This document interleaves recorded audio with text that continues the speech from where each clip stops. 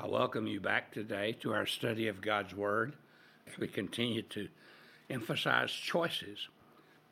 And I want to talk about a little different subject today.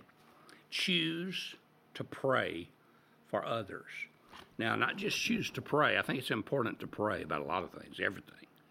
But I'm talking specifically today, choose to pray for others. Let me read to you from 1 Samuel chapter 12, beginning at verse 19. The people all said to Samuel, "Pray to the Lord your God for your servants, so that we will not die. For we have added to all our other sins the evil of asking for a king." "Do not be afraid," Samuel replied. "You have done all this evil, but you did not turn away from the Lord, but serve the Lord with all your hearts. Do not turn away after useless idols. They can do you no good, nor can they rescue you, because they are useless. For the sake of his great name, the Lord will not reject his people, because the Lord was pleased to make you his own. As for me, far be it from me that I should sin against the Lord by failing to pray for you." Samuel was the leader of Israel. He was called a judge, and he said it was his important responsibility to pray for the people. They were acting in a sinful way, but he said he would pray for them. You see, prayer is primarily, by most people, talked about in kind of hazy, fuzzy ways. Prayer is just talking to God, and we need to pray, talk to God about our needs, talk to God about how great He is, and praise and thank Him, and talk to God about all kinds of areas. But we also need to talk to God about others. Ezekiel 22:30 says that the people deserve judgment, and they searched, and there was no one to intercede. You see, there was a need for some believers who could intercede for all the people. And there's such a need today for people who will pray for others and intercede for others. Abraham did that. Moses did that. Paul did that. Many of the great people of our time who are believers have done that. And whoever you are, or whatever you are as a Christian, you can become a prayer warrior. You can begin to pray for others. We should pray for others because of what that will do for us. Prayer always does more for the prayer than it does for the people who are being prayed for. And when we start praying for others, the first thing it does, it gets self out of the way, because self is always usually the dominant factor in our prayers. Lord, bless me and mine, and Lord, take care of me, and Lord, heal me, and Lord, do this for me. And there's nothing wrong with praying for ourselves. Don't misunderstand me. But if we really know how to pray, we also begin to pray for others. Samuel did that. Samuel was displeased because the people were wanting a king, because God had taken, but they just wanted to be like the other nations around them.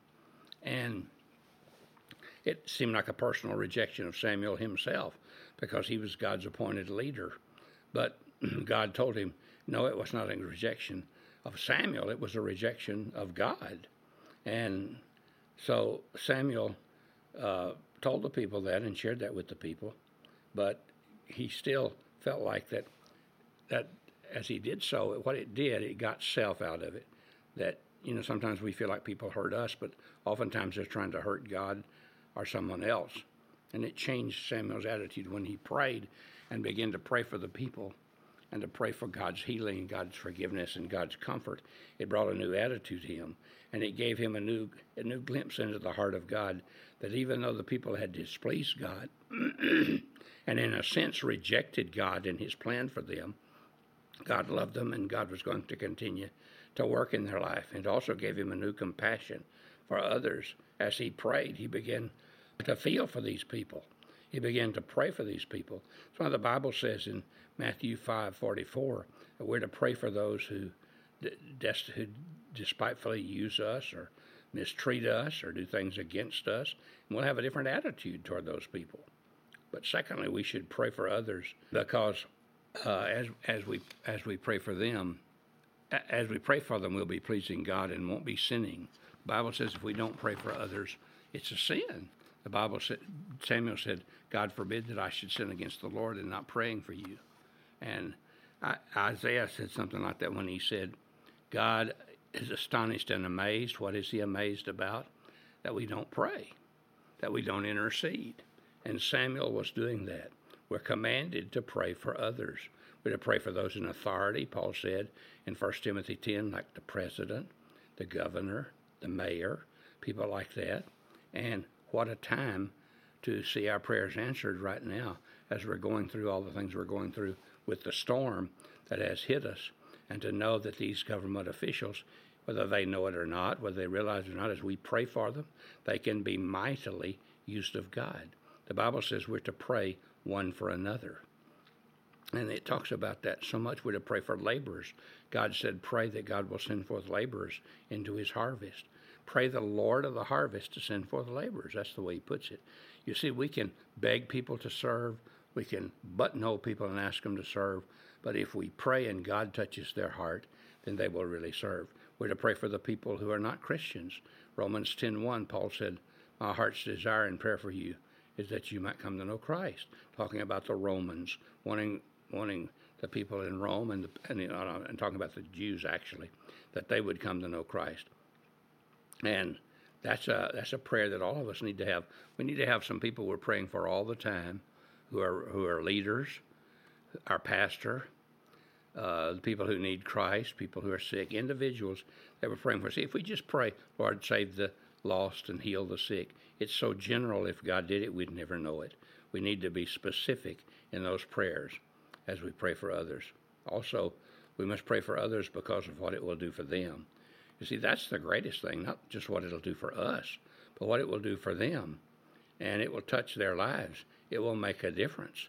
God will reach out through our prayers and touch them. Sidlow Baxter said, men may spurn our appeals and reject our message, and they may be able to appease our arguments and despise our person, but they are helpless against our prayers. You see, if somebody says, I want to talk about Christ, well, talk to Christ about them.